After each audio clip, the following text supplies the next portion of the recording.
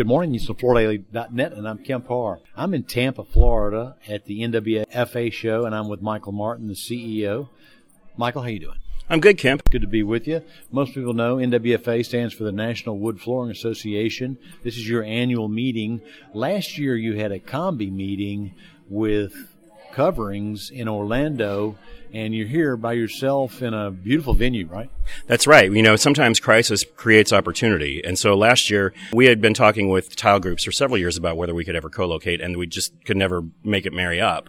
But with COVID, we were able to take some excess space that they had and put our show with theirs. And, you know, we both had smaller shows last year because of COVID, and it worked out really nicely to be able to share our traffic and to all be together and represent the hard surfaces. So what's your anticipated attendance at this show this year? Right now, pre-registration indicates that we're going to cross a threshold that we haven't for a while. So this could be our highest attended in the last 10 years. So last numbers we had that were great were here in Tampa. That was actually the last show we had before COVID. That was a full show. We think we're going to beat those numbers and maybe hit 3,300. I knew it was in the 3,000s. That's great. Okay, so let's get back to the show in a minute. First, let's talk about the hardwood business. Looking at Santo's number and his market monitor report, looks like the hardwood business in 21 over 20 grew faster than the overall flooring business. Santo's got a number around 23%, and he's got the total flooring business growing about 18%. Do your numbers jive with that? Yeah, I mean, those are great. Clearly, if you look at the supply chain issues that everyone's had over the last year, especially hardwood, you know, we had problems getting it out of the forest. We had problems getting it milled. We had problems getting it sold. We had problems getting it installed because there just wasn't enough labor around any of those businesses to handle the volume. So the reality is that number could have even been higher if we had had full labor. Does it tell us anything about the fact that the consumers think they're buying better in goods? What about this whole real versus look-alike? Do you know anything about that as far as any trends? You know, I think we've lived to the end of that trend. I'm hopeful that this is really the turning point. You know, people have been in their homes longer. And I think when you're in your home and not in your office all day, you want nice things around you. And we've also seen other look-alike products be in the market long enough now to cause failure. So people are going back toward it's not good enough to have something that looks like wood. They want real wood. Back to the meeting a minute. Your theme is navigate the future. And you're down here. There's boats right outside of the convention center, right? Right. Yeah. We kind of tied everything together there with no one's been able to plan for a future.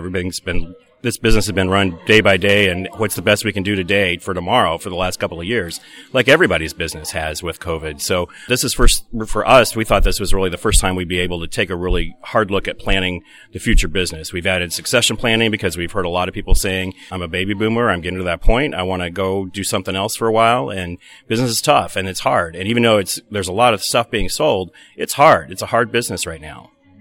What are some of the other sessions that you're having? We just did our pre-symposium today, which is our certified organization. So they met, and then we're really focusing on business planning, and obviously we have our normal demos and those types of things throughout the show on the product side. So, you know, this organization is known for its technical training, but we're doing more and more business support because that need is definitely there.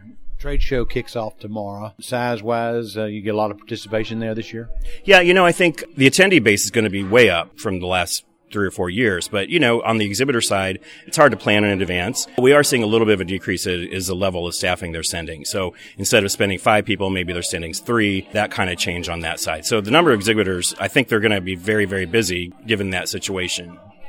This is not really a selling show, and most of the people who are here were at surfaces as well. So, I mean, this is really a come and support the true sawdust in the veins kind of people, right?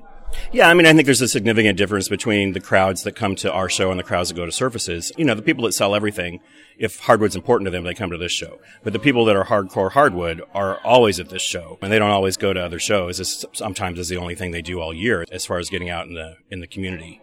Let's catch up real quick on this Russian attack of Ukraine and how it's affected the market.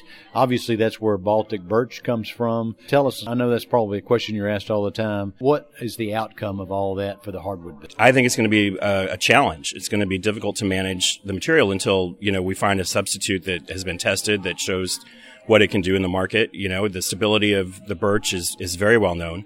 Now, some people are a little bit not necessarily intentionally ahead of this curve, but folks like Mirage have moved to a pine platform this year, I think, but that was, a 3-year journey for them. So there are alternatives out there, and we will find those, but producing those in the volume that is needed, that's going to be the challenge. And so from our perspective, we feel the industry has a 3 to 6 month supply. But in that 3 to 6 month period, they're going to have to come up with some alternatives fairly quickly to really keep the engineered flooring demand up. I would predict that we're going to perhaps see more solid sold in that time period in areas where it can be. There's also an issue with white oak, isn't there? I mean, some of that comes from Russia? That's true. Some of the white oak comes from Russia. I don't know that the U.S. is known for importing Russian white oak. A lot of times, sometimes things that come from other parts of the country are labeled French white oak, and we know that sometimes is Russian, but that's coming through channels that somehow clear through imports. So what's your outlook for growth in 2022? 2022, what we think is hopefully 15% growth on a really big year of growth. That may not happen. It really kind of depends on the housing area. Are we going to be able to build more houses? Are we going to be able to meet those demands? Is inflation going to cause interest rates to go up? And if that's the case, then we'll see how it plays out. But to be honest, the reason I think NWFA members have been so successful is on the renovation side as much as it is in new home construction. What are a few of the challenges that people are facing this year? Oh, the challenges remain very much the same. We thought, I think by now, that some of the supply chain issues would be worked out and we'd be back to more of a normal process. And that is not the case. It's still a challenge. And what everybody tells me is that every day produces a new challenge they didn't anticipate. That's just the way you have to live, I think, for a little while longer.